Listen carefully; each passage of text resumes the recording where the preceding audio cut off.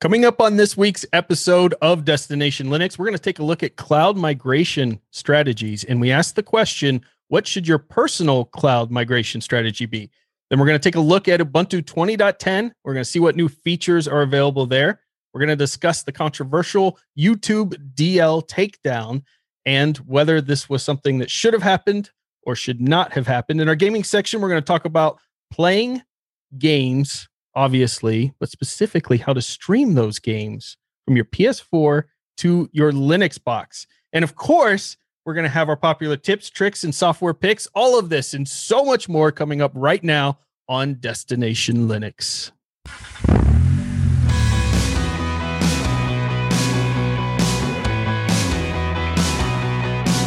Welcome to episode number 197 of Destination Linux. We're almost at 200 episodes. Are we going to do anything special for 200? I mean, we haven't planned anything. So we haven't planned it. We probably should, but we'll talk about it after the show.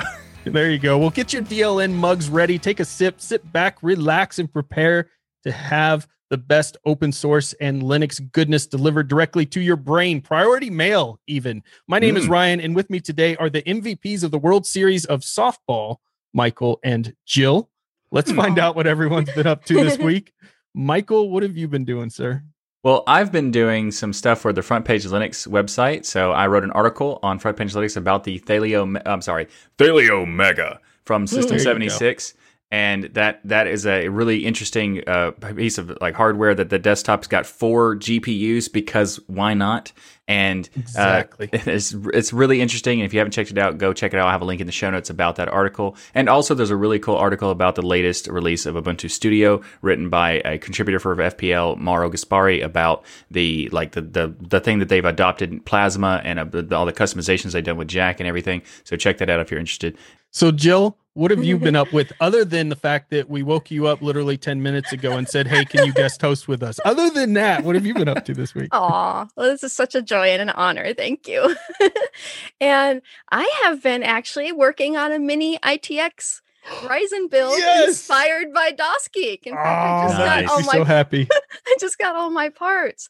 And I'm actually going to build 2 rigs, a mini ITX and then a full height rig for broadcasting. So I love that. What kind of case did you choose for the mini ITX? It's I'm forgetting the name right now. Oh, no problem. I was just curious if you went with the Leon Lee TU-150. No, I didn't. I wanted a pink case. Of course you did. Of course you did. Yes. Well, I think that sounds awesome. The only thing I would say about the Leon Lee, it doesn't come in pink, so that is a big downside. But I love the idea of a handle. Not that I'm ever going to bring it anywhere, Jill, but it's just the idea of having a handle there. Yeah. Just kind of Who doesn't want a Leon lunchbox? I love that you call it that. So, Ryan, what have you been up to this week? So this week I've installed Fedora 33. You remember I put a tweet out there and said it's Fedora 33 is turning out to be what I consider like the Frank hot sauce of Linux distributions. I'm going to put it on everything. And so I've started that migration this week. I have Fedora 33 that I'm running right now. I'm really, really liking what they've done with Fedora 33. It works on, speaking of the mini ITX system perfectly. So I was able to install it. I overwrote the Pop! OS install that I had with Fedora 33, and everything is working really solid. I've been doing gaming. I'm going to be doing a video and kind of showing some of this, and the gaming was really impressive.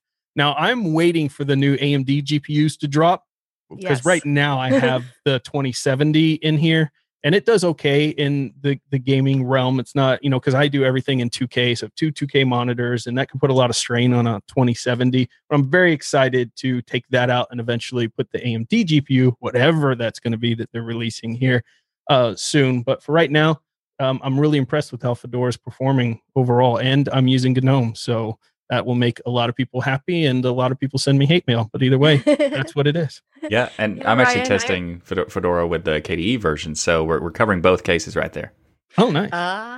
And I'm actually for my main rig, I'm looking into the 3070 or the AMD option, whichever one benchmarks better. Yes, nice. Yeah, I mean that 3000 series by NVIDIA is just super impressive, right? So you're not going to be sad picking up one of those by any stretch of the imagination. But Lisa Su, we talk about this on Hardware Addicts last week, I think it was, Lisa Su actually came out and said that their new GPUs are going to disrupt the market as much as their CPUs disrupted the market. That is one heck of a claim. Yeah. And I love Lisa Su. She's my favorite tech CEO, period. Same so here. I really hope she's successful in that venture there. Yeah, because this disrupting the market of the CPU, no one expected it, and they definitely did so. Dominate. Yeah, the comparison now, it's not even a fair comparison whatsoever. So if they can do that with the GPU, I am super excited to see what that becomes. Yep, and I hope Lisa Su drops a signed version, because I have the signed version of the 5700 XT from her, and so if she does a signed version, that would be awesome too. Nice. So hopefully I can pick one of those up. This episode of Destination Linux is brought to you by our friends at DigitalOcean. DigitalOcean recently announced their new app platform service, which is a solution to build modern cloud native apps.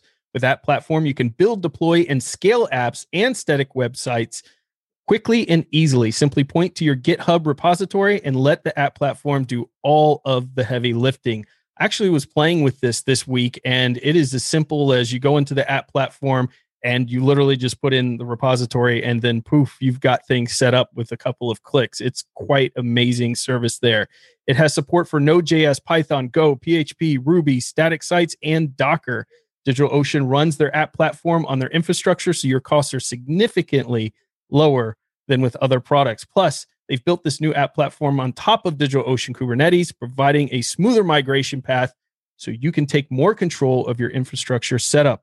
As a listener of the Destination Linux podcast and a member of the DLN community, you can get started for free. But better than that, you're going to get a $100 credit to go play with by going to do.co/DLN. Again, go to do.co/DLN to get started with a free $100 credit. We put everything, speaking of Frank's hot sauce, we put everything on DigitalOcean. Our websites are DigitalOcean. We have a new Xonotic server for the community to go play games, first-person shooter. It's probably there in your distro's repository. It's on DigitalOcean. We even had Linux Ninja go and create us a Super Tux Kart server for the upcoming Game Fest on November 15th. That's right. It's been locked in at November 15th. You can come play some games with us, all hosted on DigitalOcean servers. Again, you can get started on DigitalOcean by going to do.co/DLN and get your free $100 credit. In the community feedback this week, Lucas writes to say, "Hi guys, I plan to buy a new rig. I'm really thinking of a new Zen 3 Ryzen that's coming in November. Do you think the Linux kernel is ready for that processor? Is it going to work flawlessly? What GPU do you suggest that I get to go into that? Would you wait for the new Radeon that's coming soon as well? Thanks so much for your work. And P.S. I really think that you should put this very stool that Michael presented on his pick once on charity auctions, and I deeply believe that it would sell." It would sell well, or especially at least not cheap. Regards in Poland, Lucas. Thank you so much for the feedback. I appreciate your positive comments about the stool. I do cherish it very much, so that's why it's always in the view for the show. But never in use. It's in pristine condition. It has been used at least 7 times. So that is inaccurate. Look at that, though. We are looking at doing another DLN charity drive that we're setting up and working with the community. In fact, you can go to the Discourse forums right now and you could put your pick in for the charity. We had an amazing time working with Free Geek. We were able to, this community just blows me away. They were able to raise thousands of dollars for Free Geek to help close the digital divide. Also, donation of equipment to get in the family's hands, especially right now, so that people who are stuck at home doing homeschooling and things would have the ability to have computers and be able to do their work. So we cherished that community giving project that we did with Free Geek, and we're going to be doing another one. So you could pick what that charity is going to be, at least have your voice heard in it by going to the DLN Discourse forum, so we can do another drive for another good cause. So, and yes, Michael may or should put up a stool for that, maybe not that exact stool. We'll see what happens. Yeah. But but just go. We'll have a link in the show notes for that link to check out the forum thread. You put your opinion in there and let us know what you think about what charity we should do. But Ryan, let's answer the question about this particular feedback about what kind of GPU do you think that they should get for this kind CPU, of system. I think, was here. So, I'm going to pass this, if you don't mind, to Jill, because it's rare that I have somebody who's far more experienced than hardware with me. I just want to hear Jill's opinion, frankly, here. Yes, Lucas, I would wait. I'm actually in the process of building a big rig, and I am waiting for the Ryzen 3 and also deciding between a 3070 or AMD's Big Navi, depending on the benchmarks. So I say, yeah, definitely wait till after the CPUs and the GPUs come out to build your next rig. Yeah, I think that's good advice. Now, I know the issue that happened with the Zen 2s where they wouldn't work, and everyone knows the mega rants that I went on over it. A lot of that was caused actually by the X570. It was the motherboards. If you think about it, all these are still utilizing the exact same motherboards. Yeah. It's the same chipset. So you should be able to, I think, utilize one of the CPUs without any problem as far as using Zen 3, I think. Yeah, I'm hoping too, because it is the AM4 socket. Yeah. And, just with a BIOS update, he should be able to stick that right in there. I'm counting on that as well. Right. And I'm actually going to go with one of the B550 motherboards because they're very good at the upgrade process. Oh, yeah, definitely. Yeah. So I think you're going to be safe there. Now, Jill's absolutely 100% agree.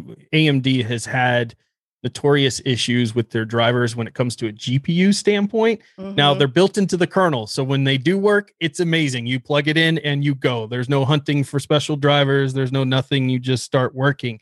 But when they first release a new GPU, if you're using distros that have kind of stagnant releases like Ubuntu's, then if it's in between when they've put the drivers into the kernel and depending on when the next release of that distro is, you may not have driver support for it. Now, if you're on a rolling distro, you're probably going to be in better shape, but there's no guarantee. So it's probably better to wait a few weeks. Also, that gives you a chance to look at the reviews on the chips, make sure they're doing what they say they're going to do. As far as performance and things, and make a good decision. But otherwise, I think it sounds like you're building an amazing machine, and congratulations on that. Yeah. And I know it is built into the latest kernel, but that kernel isn't going to come out for most of the distros till next year, like Ubuntu in the spring. Yeah. So you'll have to compile it or get a rolling release. Yeah. And even then, it still may not be baked yet. There still may be little issues that you got to play with. Very true. But I'm willing to take that challenge because I love doing it. Me too. Exactly. We love hearing from our worldwide community, and we want to thank you for sending in your feedback. And if you haven't sent in feedback before and you want the opportunity to do so, you can. So just send a message to comments@destinationlinux.org, and also get your official DLN mug, fill it up with some coffee, sit down at your nearest stool, because of course you should, and then send us an email. And again, comments@destinationlinux.org is how you send that email. And if you have any comments you want to give, any kind of feedback, please let us know. We are always open to listening to any kind of feedback. So comments, as long as it's positive. Okay, I'm open to pretty much any kind. Ryan is just positive. Just positive for Ryan. Also, I prefer positive, just to be clear. So send your negative feedback to michael@michaeltunnell.org. That's not a thing. Comments@destinationlinux.org.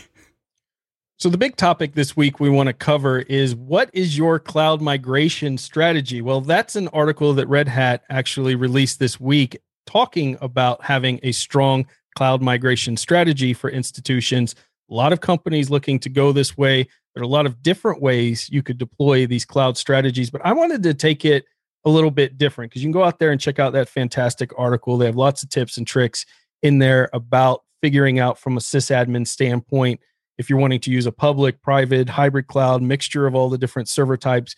But I'm thinking a lot of people at home, I get a lot of questions with the Synology NAS videos that I've done, with the FreeNAS videos that I've done, talking about the proper way to do storage and backups and utilizing the cloud today. And the reason why I really wanted to cover this is because I see also there is more nefarious work going on by outside governments and other things. These tools of hacking and getting data are becoming more and more powerful every single day. And because you have these other players, which obviously are generally targeting big targets, not necessarily personal data, but there's still these tools get out there into the wild from governments, and then regular hackers, regular people end up getting a hold of them and then could use them to target regular people as well to get to their data. So I was curious what your thoughts are, Michael and Jill, on your personal strategy. Are you only doing in-home servers that are not connected to the World Wide Web at all? Or are you using hybrids of having some things out in the cloud, some things on, bare metal at home? What are your thoughts on this from both a privacy and security standpoint? Well, I know being an animator and doing a lot of rendering, I have to have 3 backups of everything, one in the cloud and one bare metal. So we have actually, with the company I've worked with, we have specific clouds for animators and rendering. And actually Google is one of them. Yeah, because I have a nice setup for sending huge files, like terabyte files, really quickly. Wow. And the services are very expensive because the files are so huge. I don't worry about the security with those businesses. Right. Because they know there's a lot of money at stake, just like, most people's use cases. So for you, when you're working with the business, you're not as concerned because they're kind of taking correct those risks on, and they're also handling the security. But what about personally? Do you store most of your stuff locally on your machines for your personal files and things, or do you use a cloud solution there? I use cloud. I use Google. I have a nice Google account. Actually, I've had for years. Yeah, that's your go-to is the Google Drive. Then yeah. Now, do you pay for it, or do you just use the free service? It's a long story. I actually have an unlimited account. So what? Can you hook us up, Jill? Come on, an unlimited account. That's why I didn't really want to say. Right. Yeah. Right. Well, that's pretty awesome. Yeah. Well, that makes sense why you would use that then, because getting an unlimited account is pretty amazing. Michael, do you use any mixture of cloud?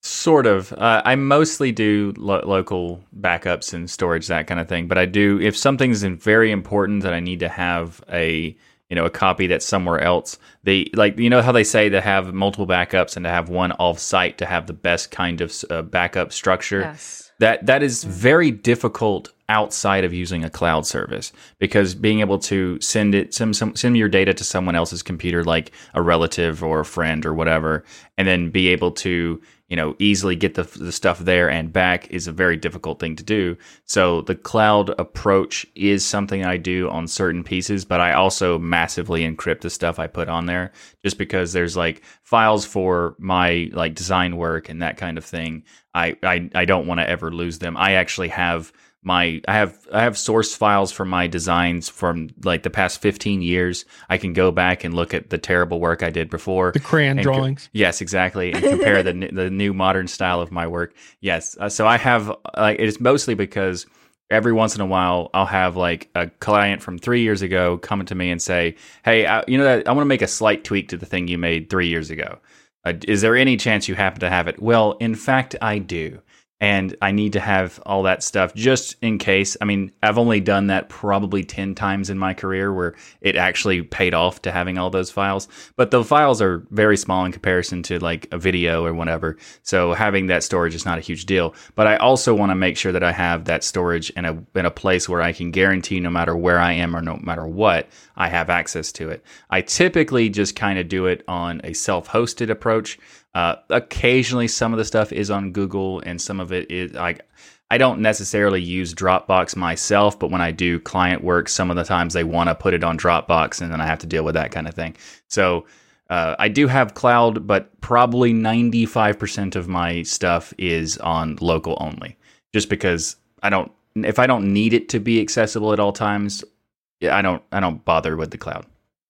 So I have a couple Synology NASs, and I have a FreeNAS server that I do a lot of my backups on. But there are some things that if a fire was to happen or something horrible, I wouldn't want to lose the pictures, say, of my kids growing up and things like that. So I'll use cloud solutions for that. Mega NZ is my favorite one as far as the cost goes and what you get for it. And, I wouldn't say any cloud provider out there can be 100% fully trusted, but they seem to be one of the more trusted ones within the open source community. Linux community is Mega that you'll hear about. So I've used them and had great success with them. I think they have an amazing service. I also have some Nextcloud servers that are up on DigitalOcean where I'll store certain files and things like that for transitions. I try to avoid most Google. Of course, I don't have an unlimited account, but I try to avoid the Google stuff. But I listen, if it's the most easiest and the right thing to use for people to utilize that. But I think if we go back to the business side of it, they have to be making the same kind of decisions here of whether you put things in the cloud. How many companies are liable for hundreds of millions of dollars if they lose client information and things? There's a big push to put everything into the cloud, but there's also a ton of security risk potentially with that if you don't choose the right one. So if you work for one of those companies or your company is trying to decide that, go check out that cloud migration strategy article. We'll have a link in the show notes from Red Hat as it'll give you some good tips. Yeah. Oh, awesome. And always remember 3 backups at least of everything. Yeah, really good advice. Yep. Yeah. I learned that way too late in my career of tech. That's why I only have 15 years of a 20-year career of doing design. Oh, I have a story actually, but it's back when I was a student in college, and when I was doing my animations, everything was floppy. This is the days before CD-ROMs and zip disk and SiteQuest and internet and all that came along. And inevitably, the animation files are very hard on the disks and they would fail. So you always had to have 3 backups. So I would literally be going to college carrying huge bags full of my backups of my floppy disks. And I'd have hundreds for each animation project that would normally be 2 to 3 minutes. And that was a thing. I had to do it. And then it was like, thank God the SiteQuest drive came along. Yes. And then the zip and the CD-ROM. So that. Do you remember the big gray cases that would hold all of the hard disks and things? And yes. And I would have many of those stacked up with all of because look, even Wing Commander, look, I don't even have anything fancy like Jill where I had artwork or something to store, but Wing Commander was like 20 disks. Yes. So you had, everything was multiple disks that you had. So we had tons of those containers. You kids these days won't understand. Yeah. Yeah. Because it's, there was one project I had where 2 of my backups, my original master copy and the backup failed, and I had to go to the third. Yeah. Oh, wow. That's got to have you holding your breath when you get to that third one. Like, please. Please don't mess up. So that's why I instill that in my students. My first day I do my lecture, I say you must have 3 backups, have a local copy, have a copy on your flash drive, and then put it in the cloud on your Google account or Amazon or whatever. Absolutely. No, that is great advice. There have been a lot of people I've had to do data recovery for over the years, and some of the things that they almost lost or did lose were priceless, right? Photos of their babies and things being born and the first photos of their kids. And it's terrible when people don't take that advice or don't have friends that are their geek friends to kind of tell them, hey, do multiple backups because that stuff cannot be replaced. Yeah. And it's actually kind of funny because, the thing about doing the recovery stuff, while I did actually was able to recover my files, but I have a drive that is its entire purpose is just to store the mountain of confusion that is when you try to recover data from a drive. It just creates this like impossible to navigate field where all the file names are just gibberish nonsense, and you have to manually go through each one to figure out if it's useful or not, and then it will show you and exactly and it will show you files of like 100% worthless stuff you don't even know you have on your computer. That's avatars for people's webs, like forums or whatever. And then you're like, okay, this file right here is in the sea of worthlessness. There's one file that's fantastic, and I need to save it. And then you have to go through the rest of the terabytes of data to figure out if this is even worth it. So I like your needle in the haystack approach. Yeah, that's exactly. Yeah. So I have a drive that I've had for about at least 10 years now, where probably once a month or so, I'll go in and just torture myself with trying to okay, is there anything here that I need to keep? Yeah. So the advice is to organize your backups, right, Michael? Yeah, organized. Like, this is not organized. This is just recovery of the time where I happened to lose the long many years ago, like 15, 16 years ago. I messed up and lost some data. I'm still trying to recover those things because it's just a monster of work to go through all this stuff. And also because I'm lazy and I don't want to go through the process of doing it immediately all the time. So it's not that it's not 15 years of work. It's just if you don't want to go through the process in the way that I did, it kind of becomes 15 years of work. But so there's that. But yeah, just make as many backups as possible. And also, yes, organize your backups. Very important. Them. Yeah. I used to catalog all my floppy disks. Dewey Decimal System. I had to because I had hundreds. That's a throwback. Yes, use a Dewey Decimal System. That'll be the most effective way to... All these kids are like, let me look that up on Google and see what that means. Exactly. Let me save this on my my 3D printed save icon. Right. Yes. Well, it's funny because after I said that the 15 years, like technically it's not true because I still have all that data. It's just in a drive that I don't even touch. I have the exact same thing. Like, I have drives that are so messy that it's like spinning a lottery wheel, whether you'll find the file you want or not. Yeah. And at this point, I've done data recovery too for as I know you guys have too. Yeah. And it's insane. Because you don't get to choose what you pull down a lot of times. It just pulls random stuff and you're looking to find that one section that has the photos you need or whatever you're recovering. Yes. The only value I had in that situation is that I was able to organize it by file type.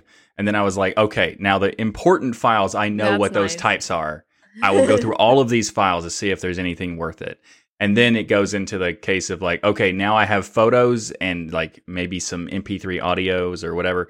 I'll get to those eventually. But all my source stuff that I like, that's the best thing about doing certain types of work where they have a specific, like when people like, I don't like custom file formats. Sometimes that comes into value. And that, but that's not often. Yeah. But there you go. So you may have heard some news that recently happened that a new version of Ubuntu has released. I'm not sure if. Oh, that's it happened to be a distribution. I think it's you might recognize it from a Groovy Gorilla. That's such a cool name, isn't it? It is. Yeah, I love it. I love it. I hope the next one is something like Hipster Hamster. They better do that. But something like that anyway. Hipster Hamster. Yeah, I want that. But anyway, so this is the new version of Ubuntu with 20.10. There's a lot of stuff that's been done in this one, but I think the most interesting thing for me is the fact that they have the Raspberry Pi 4 support.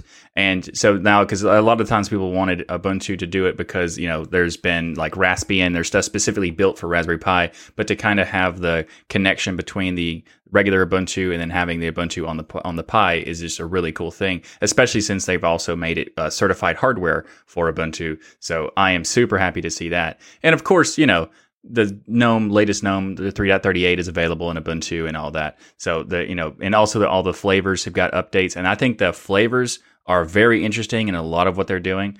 Like Ubuntu Studio, for example, changing the desktop environment to Plasma. Of course, I'm super interested in that one, and I want to play with that. But there's a lot of work in the latest release of Ubuntu 20.10, and I think that it's one of those things that might not come off as being like a huge feature-rich, hypeable thing. But sometimes people like that because just that's what I was going to say. You said there was a lot of awesome things in there, and there is, but it's mostly this is a very safe release. This is a very safe release, right? There's no risks being taken here. There's nothing that's earth-shattering to talk about. I think there's some cool things though, and that's not a negative necessarily. It's okay to have a safe release. Yeah, it's awesome in the sense of like the fact that it's got USB 4 support and stuff like that. Right. The fingerprint login improvements and things like that. These are things that people have wanted for a long time. They may not be earth-shattering if you don't use that technology, but it's still pretty cool stuff. Yeah. I was hoping there would be some more exciting things to come into the release personally. To kind of keep up with what I'm seeing happen in other operating systems out there. But I think, this is Ubuntu's way, right? You're going to get a very solid experience. It's going to work well. And if I was going to run Ubuntu, it would definitely probably be Ubuntu Studio right now that you mentioned, just because I think for my workflow, doing a lot of recording, editing, and videos and things, that one fits my need the most. And I think they're doing a lot of exciting things over there. I've been really happy because now that it includes GNOME 3.38, there's lots of little tweaks, like you can, rearrange your app icons and the applications grid. That's huge because that was one of my annoying things for me about GNOME. Oh, and I got my GNOME shirt on too. Nice. Because I donate to them. But they're really looking at how to integrate the extensions more. And, our favorite extensions, I'd really like to have them become part of GNOME. And they're slowly starting to do that. And that's what I've noticed about this release is they're really focusing on that. That's a good point. I want to mention that like the desktop environment, GNOME, we covered in a prior episode, and what they've done, I think, is fantastic to kind of start cleaning up some of the things that have been long-term concerns or issues with GNOME. And the extension integration is a big one. So I've been on Fedora 33, and I'm kind of a newer convert to the GNOME world, Jill. So maybe you can help me out here. I was really shocked that when I went to change the theme in Fedora 33 within GNOME, like I wanted to change into more of a dark mode and change the icons, that there was no setting I could find to do that. I had to go download GNOME tweaks. At least I couldn't find one in order to actually change the fonts and the... Exactly. Yeah. That is just insane to me. Yeah. And, in this release, the GNOME tweaks is now, it has the ability to enable battery percentage from the settings app and little tweaks like that, especially, if you're on a laptop, that's really helpful. Yeah, absolutely. So I'm really hoping they take that. I think from a GNOME standpoint, they need to take the extensions and fully integrate them, including every distro that ships with GNOME needs to include GNOME tweaks. And that should be part of the walkthrough because, look, I don't know many people who don't at least want to go change some of the themes, especially darker, dark mode's huge right now. And that being not intuitive and not in the settings isn't just a miss. It's honestly ridiculous. And I say that as somebody who's really enjoying GNOME right now. So I hope they fix that. Oh, yeah, you're exactly There's even an extension that you need for activating the dark themes on the shell. So if you need to have that, so you need to have that installed in order to do it. It's silliness. Yeah, and I think that the interesting thing about GNOME is that they have this thing where they push extensions, but at the same time, it's kind of difficult to get the extensions and make them work and stuff. Because like if they focus on that, I think that'll be a much better approach because it's just you're pushing extensions, which is fine. Feel free to do that. But if it's confusing for users to do those, it does kind of create a breakpoint there. So, or a bottleneck, I guess. So, when they get that handled, I think that'll be a fantastic improvement for the GNOME desktop. Yeah, getting that dark theme integration and being able to put separate wallpapers on different screens for those of us that run multiple screens. Good point. Yeah, there's a lot of extensions that are in the GNOME like environment that I think are just fantastic. That you don't even see them because you don't experience them because they're kind of off in their own little realm. That you kind of, have to go through these hoops to get to them. But then there's extensions like there's this one called Quick Close Overview that I'm a huge fan of. And it's basically just a way to randomly click anywhere on a window with the middle click button and it will close the window. And it's not that much. It's not like a huge change of workflow or anything, but it's such a nice polish to have and there's a lot of extensions like that in GNOME that if they were just more accessible, it would change. I just want to preempt some comments we're going to get, Michael. There are people who are going to say, I've used GNOME with no extensions for 15 years. And I just want to say there are also people who go to work on a unicycle. It doesn't make it okay. Yeah. Fair enough. Good. I like it. So there's another bit of news that happened this week that is actually kind of polarizing and a little controversial depending on what side of the debate you're on. And this is that YouTube DL RIAA has been taken down off GitHub.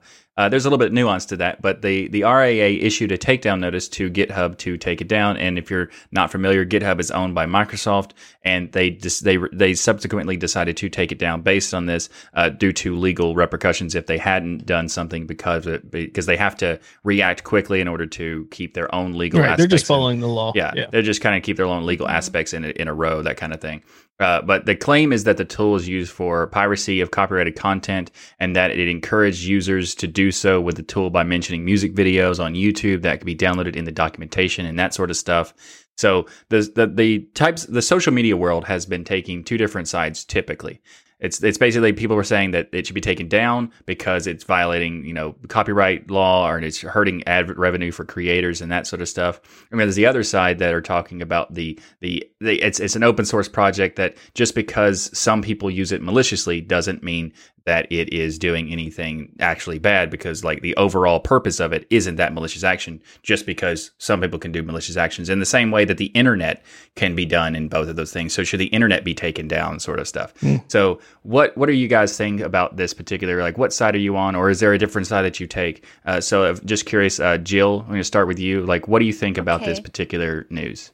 I take both sides because I understand the YouTubers, they need to make their money off those ads. A lot of big ones do. A lot of big ones in the Destination Linux community do, like you guys. Yeah. So, I understand that, but at the same time, there's some special use cases. Like in my case, I often download and archive favorite videos, but they're ones that I've already watched the ads on. Right. Yeah. There you go. So, but you do get, once you go back and click on it, you will get more money for watching the ads again. But there are ones that are just the videos that are priceless. And then my own videos from my own YouTube site, as well as sometimes I download and archive from Linux Gamecast. And one of the other reasons we like YouTube DL is because we can download our 4K 60 frames per second videos that you can't from other ways of downloading YouTube. So there are certain use cases for it, but it's a hard situation because I'm not trying to hurt, any of the YouTubers. I want them to thrive. So I watch their content with ads. Right. So no, I think that's a very Jill way of looking at it. And probably the right way is there's some truth to both sides of this. And I think that when you look at this debate, I wrote this article on Front Page Linux that it only took 8 minutes for somebody to disagree with. So bring it. But my view on this is it's like the VHS tape. It's like the burnable CD-ROMs. You can do nefarious things. It's like torrenting. You can do nefarious things with all of these tools. But there are a lot of people that utilize this for very good things. YouTube DL's mistake, as I understand it, is they provided an example in their notes of being able to download content, like I think it was like a Taylor Swift video or something specific, in which I think that's what got them in trouble with this tool, is having examples like that. Because I know a lot of people are utilizing this for archiving purposes. Now, I am a creator that makes some money that goes right back into the channel. Because believe me, if I made my living off YouTube, I would be streaming right now from a sandbox in the middle of a desert. Yes. But I make some money from this that I reinvest into the community or redonate back into open source projects. But I tell people, I have had people ask me, hey, can I download your videos because I want to use it for a school project, or I want to utilize it for archiving purposes? And my answer is always, of course, take it, go out there and utilize it for that stuff. Are there people who are going to take some of this and make it so that they pull all the music down on YouTube and then they use that as their music library? So they've stolen all of this music and things like that, which is what the RIAA would be concerned with. Sure. But the RIAA taking down this project stops that, not at all. Like zero, nada, accomplishes nothing. There are 100 extensions in the web browser to do the same thing. There are tons of other tools out there made for this purpose. They've gone after an open source project. What they could have done is worked with them to change the documentation and actually put even warnings in there to say, hey, make sure you warn people that this shouldn't be used for, nefarious purposes and stuff. Is that going to stop it? No, but neither does taking the project down, but it may make some people think or provide some education. So I don't like the hostile way that the RIAA has gone after college students, has gone after families, has gone after all of these people, utilizing their giant corporate lawyers and scary letters and everything else to tear things down instead of working with these projects. It's what destroyed the music industry. And believe it or not, once they actually created platforms that were fairly priced to get the songs you want, then people started buying their music online. It was a miracle. It was amazing. Right. So that's my view on this, is it's the way they go about it. And I know that some people have already responded to my article, but the law, well, there are a lot of stupid laws. There are laws in Florida right now that you can't take a shower without having clothes on. Not kidding. So there are a lot of stupid laws out there. That doesn't mean we shouldn't be bucking them and calling them for what they are. What the RIAA did here was crap, and why I immediately donated to the EFF, which is one of the only organizations out there that actually goes and fights for people against these big giant corporations that do stuff like this. I agree with both positions on that. Like, I think there is a value in saying that, there's both sides have a good point. There are certain aspects of, for example, with having the ad revenue thing, I think the idea of taking downloading something that you've already done the ads on is a nice way of doing it. And my thing is I don't want to watch ads either, so I just bought YouTube Premium. So I don't have to care about the ads because I never see them anyway. Because thanks to YouTube Premium, I don't, and they still get it, and the creator still gets a percentage of the amount that all the collective people who have Premium do that. So there is if you don't like ads, just get the Premium version. Now, in terms of like the people who have like the slow internet and stuff like that, which creates another issue. Good point. Very good. There's people who have, for those who are not aware, there's people who have such a slow internet that they're limited in the amount of bandwidth they can download. Millions of people. This isn't like 10 people. Yeah, exactly. So this YouTube DL provides a solution for them to be able to still watch the content. And as a creator, I think that's amazing because it makes it possible for people who wouldn't be able to watch the stuff that I want them to see, be able to see it. So I think that there's another aspect of YouTube DL that is valuable in that sense. But I agree completely that the RIA is taking it out on YouTube DL in a completely ineffective way. Like the idea that they can take it down from GitHub as if there's not another place they could put it, or self-hosted if they wanted to, is just absurd. It's like what's the community done already, Michael? They forked it all over the place. You go to Reddit and you'll get 1,000 links of now where it's at. They've actually done nothing but make it more popular. Yeah, and they're making us talk about it, making more attention. Which is the same garbage that like Disney did in their platform, where they put so much of this protection all over their streaming content. For a while, you couldn't even watch it on Linux. They had so much of it on there. And what was the most pirated show of the year?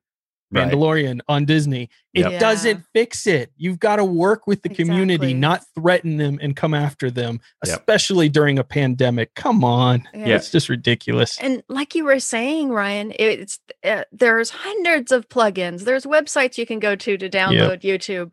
It's in apps and everything. And even YouTube DL is the back end for a lot of the backup software that we use. So for backing up sites. So this is just, it's horrible. It's also kind of reminds me of like the complete futility. Like the fact that they didn't learn their lesson from Napster is just so ridiculous. It's been 20 years or whatever since Napster was taken down, or something around that amount of time.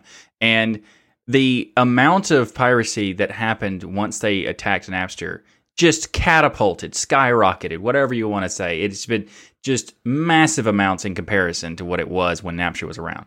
Because they basically just said, you can't do this. And they're like, oh, watch us. And you wouldn't download a car, would you, Michael? Yeah, that stupid advert about not downloading. Yes, of course. Download a car? Are you kidding? Yeah, the idea, and like as soon as and then the 3D printing possibility comes out, and you're like, maybe we can download a car now. You could download a car. So the fact that they didn't learn their lesson from Napster is just so sad. That like, oh yeah, we're totally going to be able to take down, like, you're hurting the industry, and like they're not actually, because a lot of people don't know about it. But now that you're making a huge fuss about it, a lot more people are going to know about it even more. So turns out the mobster and thug mentality doesn't work well against hackers. So everyone moved from Napster to Kazaa to eMule. Exactly. They just kept bouncing. And then how did it go away? They created a great streaming platforms. You could pay a monthly fee and have all the music, or they created platforms in which you could download for a very inexpensive price individual songs. And it went away because it still exists, but the vast majority of the population now subscribes to one of those services. So work with the community, figure out why people are utilizing these tools for those things, and fix it versus going after and acting like a bunch of thugs and gangsters. Lower the barrier, and you're going to make people want to do it, like make people want to use the services more. Like, for example, like what Ryan just said, I have a Tidal account, because I don't care about having a physical access, and Tidal has good quality audio, and there you go. They eliminated the hassle, and now I don't have to deal with. And this is a guy that bought a $9 stool, so if he spent his money on it, it's gotta be, exactly. If I'm going to wait for a once a year sale for a stool, then it definitely shows that I'm going to do this thing. But you guys, I have a $3 IKEA stool right behind me. Well, $3 isn't a reasonable price. How is $9 not reasonable? What are you talking? $9 is way too much. That's 3 times more. It's not reasonable for a chair that never gets used. Yes. It gets used. It's like I already said at least 7 times. Okay. Anyway, moving on. Yeah. If you're excited about the upcoming consoles that are coming out, like the PS5, like the Xbox Series X, is that the name for it? It's like a really long play on Xbox Series X, I think. One series. It's stuff. The X1 Falcon Series X, I think. Yeah, whatever that Microsoft thing is. You may be excited for those, but did you know that if you own a PS4, and likely this would work on the PS5 as well, that you can stream those titles to your Linux machine? How cool is that? Yeah, that is awesome. So if you want to hide from your kids and play your PS4 while you're in your home office, or even if you're away, once you do this setup, they suggest you do this setup locally. Once you're away from your computer, you can actually wake your PS4, say from a hotel room or somewhere else where you're traveling, from your computer and stream your PS4 onto your laptop. And this tool is called, it's Chiaki. Chiaki. I will try. Chiaki. Thank you. Chiaki. I think. Chicky. I like Chicky. We're going to make it Chicky. Yeah. You can pick one up at Chick-fil-A, or actually you can go, and it's a free and open source software client for PlayStation 4 Remote Play. It works on FreeBSD, OpenBSD, Android, macOS, and Windows as well. And so it's a very it's a tool you can use on pretty much any operating system you want to stream your PS4 to your machine. Everything necessary for full streaming sessions, including waking up the console. I love this idea. If you want, if there's a AAA title that you've been wanting to play on your machine, or you don't have time to play because you're traveling or other things, then you can bring your laptop with you and stream it right to your machine. This is actually helpful for content creators as well. If there's a certain game I want to play or stream from the PS4 that may not work well in Linux yet, then I could just do that from the PS4 sitting downstairs and play it right here. It's just very cool. I love that the community is so hacky that they get in there and make amazing solutions for this. Yeah. But it also brought one other thing up. Sony has kind of a miss here. Microsoft is releasing their subscription gaming service, which is quite good.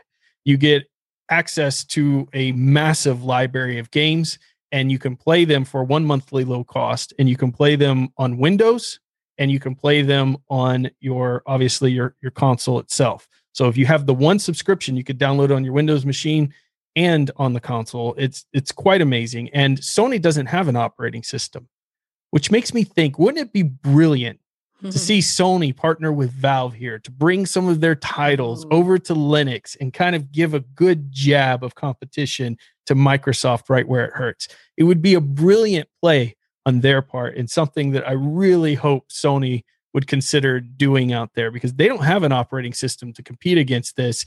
And even though a lot of people think the PlayStation 5 is a much better console, and they both have sold out in record time, I think Microsoft's purchase of all these game studios and having those licenses and being able to stream them are what are going to ultimately give them the win here in this market if Sony doesn't do something quite spectacular. Yeah, I think the fact that the idea, I think, is brilliant. Like, if Sony wanted to kind of take it full force at Microsoft and Xbox, then the PlayStation having an operating system on the PC level where you have this connection, like one of the main values that people look at using the Xbox is that they have that Windows ability to play it on the Windows version plus also the Xbox version and have that syncing thing. And having a streaming thing is also another piece. But this project at Chiaki is really cool. That allows you to have this kind of retroactively making the service for Sony. And I hope that Sony looks at this as an opportunity to, kind of see where it could be and make an approach to a fantastic opportunity of creating this platform that they could have with, especially with that partnership with Valve that you mentioned. Like, that would be amazing. And it would make it so that Sony would not only grow in terms of attention, but also they would be helping Linux grow. And I think that that'd be a huge bonus for both, because right now Sony has this one thing where they're like all their games in this one isolated area, and it could be they could actually take it to a huge level. But I think that there's so much potential with it. I mean, I love the idea, and I think we need to send this episode to Sony and make sure that they see it so that they do it. Well, at least knowing they Jill's life story, I'm sure she probably knows the CEO of Sony personally. So, Jill, can you get this in Sony's hands for us, please? This idea, and then make sure we get some compensation for it too. Well, it is their OS on the PlayStations is BSD. Yeah, and we've put, I have an old PlayStation that I have Linux on. I mean, it would be so easy for them because they're already, the games are already compiled to work with the Nixes. So this is a no-brainer. I absolutely agree. Exactly. And we're only going to charge you, Sony, a couple $1 million for the idea. Yeah, just for our consulting. Yeah. I mean, we have a consultancy fee, of course, and it's super cheap in comparison to what you expect. Yeah, no big deal. Whatever. This week, we're continuing in our tip of the week, our exploration of the Linux file system and our tips and tricks section. So far, we've covered temp, bin, boot, dev, etc, lib, media, opt, proc, root, run, sbin, and user. I like making Noah say that. I hate having to do it myself. I write this to torture you guys, not for me to be tortured here. But this week, we're covering /srv. So I had to pull in some help from our patron, specifically Neil, and ask, what is the use case here? Because I noticed that in the context when I was reading up on SRV that it's, mentioned using it as a web server to store your files for sites. As example, you could use /serve/http or /serve/www. And in my short time in Linux, I've always put things in /var/www. And so what Neil was explaining is basically this has been around, but a lot of this has migrated the use cases for it to more towards the /var usability than the /srv. So it's there, but not necessarily something that people actively utilize right now in most distros out there, as I understand. So while we're mentioning it, probably not something you need to learn a whole ton about. Michael or Jill, anything additional in /srv people should know? I mean, there are some distros that still use SRV, but it's very uncommon, and /var is pretty much the dominant thing like that. And we'll talk about /var in a future episode, another tip and trick when we do this. But I think the SRV, I think is what you said is accurate. SRV is pretty much kind of been going in the back burner for many years. Yeah, nice. I haven't needed to access that folder myself to edit things since like the Debian and Slackware days, like early years. Oh, wow. Yeah. So it's mostly var. Yeah, exactly. So is this a thing where eventually Linux will go in and just remove this, or because it's legacy, it just kind of stays forever? I think because it's legacy, it's just going to it's just going to stay there. Yeah. I think if at some point in the future, there's a chance that it'll be removed. But until every distro and every implementation of it is removed, it won't be like officially pulled out of the system. So just in case sort of thing. So for now, it's probably like 95% legacy still there. So when you see it, ignore it. Yeah, pretty much. No. All right, so in the software spotlight, we're going to be talking about a way to make music on your computer. Have you ever wanted to make music on your computer? No. Well, then we're done. Yes. I'm just kidding. Okay, Jill wants to. Okay, good. All right, so the spotlight this week is LMMS, and this is a really cool application that allows you to create your own like melodies and beats and synthesizing and mixing sounds and arranging samples and all that stuff. And if you understand all of those different terms, you're already closer than I am. So playback instruments, you are able to use samples and plugins with typing like a MIDI keyboard or in many other kinds of things. Like it has also a really nice interface that's very user-friendly. It's bundled with ready-to-use content for an assortment of instruments and effect plugins and all sorts of stuff. Like, for example, VSTs are available inside of LMMS. And if you are familiar with any kind of audio editing and audio creation, VSTs are a very popular plugin format. So I do know a little bit about it, but not Look at you that showing much. that knowledge bomb. Nice. I don't know. Yeah. I know a little bit thanks to watching videos that explain the things to me. But in terms of like overall, I'm not a musician, so there you go. But I have had a lot of people tell me that LMMS is a fantastic software for music creation. So if you're looking for something like that, definitely check it out. It's lmms.io, and we'll have a link to it in the show notes below. Well, I want to tell you, Michael, that I downloaded this software and started playing with it. It is absolutely professional, amazing looking software that I have absolutely no idea what I'm doing with it. Right. But if I did, I would be quite impressed with it and would check it out, because I saw these videos where these kids had these like boards where they're pushing different sounds and creating these different samples, and then it comes together in this awesome beat. So I tried to do the same thing in LMMS, and it has all of those capabilities there. Unfortunately, mine came out like somebody who was drunk with a bucket. But if you knew what you were doing, you could create. Sounds amazing, man. That sounds amazing. That you could do. So I love that this tool is available for Linux. It looks really awesome. Yeah. Jill, I don't know. Have you ever played with any of these type of music creation tools? Yeah. And actually, I think LMMS is one of the ones that has some plugins that you can integrate into other software. Yeah, that's true. And I always forget the name of it. Xsub Synth or I think it's just Xsynth, isn't it? Xsynth, yeah. Xsynth. I've played around with. It's been around for a lot of years, and I've actually done some music on that for my animations. Oh wow! Nice. Look at that. We should have just let Jill introduce it then. Probably. That's pretty cool. No, so check it out if you do make music. I know a lot of people in the Linux community do. This looks like amazing software. So first, I want to give a huge thank you to Jill for coming on last minute to help us record this episode. And I mean last minute, and did so awesome, Jill. We love having you on the show. Thank you so much for coming on Destination Linux. Oh, I love being here. Thank you.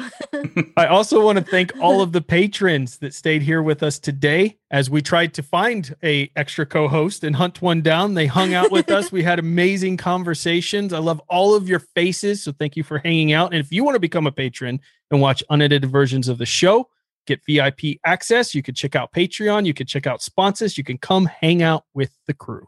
And if you also want to get some swag from the Destination Linux Network, you can go to dlnstore.com. We have t-shirts, hoodies, mugs, and stickers. We also are going to be adding some more stuff coming soon. I can't wait to, show you all the new stuff.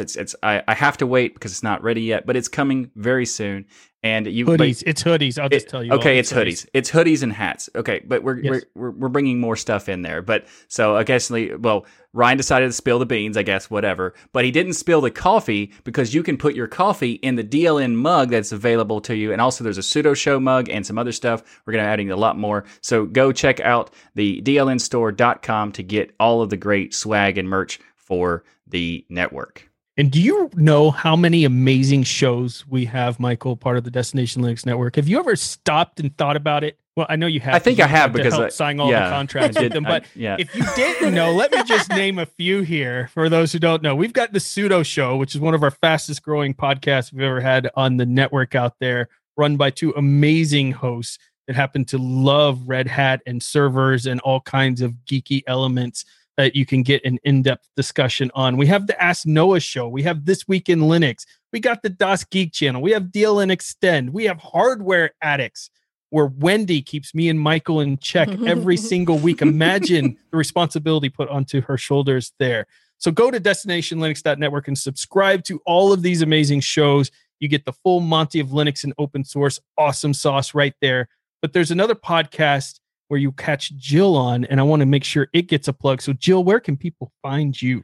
You can find me at linuxgamecast.com, and I co-host on LWDW. It's our weekly Linux news show. And awesome. I do that with Ven Stone and Pedro Mateus. And you can find me on Twitter at Jill_LinuxGirl. And definitely go check out Jill's content. She's amazing on these shows. So go check that out. And everybody also have a great week. And remember that the journey itself is just as important as the destination. Thanks, everyone. Nice. Yay. Have a good one. See you next week. All right, patrons, you can turn on your cameras, turn on your audio, ask Jill some questions because she's more interesting than us, probably. No. Yeah, fair enough. Speaking of pseudo show, we got Brandon here. What's up, man? Hi, Brandon. See, you said we never talk about you, Brandon, but we gave you a whole shout out there. Did you hear that shout out? I never said that. Okay. I did just make that up. But in case you ever did, I covered my bases. In case you ever did say that. Just in case. I'll pretend that you did it, but just in case. I always think negative intentions, Brandon. He's like, I've had YouTube comments. I just assumed this point. Right. It took 8 minutes for someone to yell at my front page Linux article. All right. I assume the negative. Yeah, all I right. was one of them. I'm just kidding. Was that you? No, not yet. Not yet. Not yet. Not yet.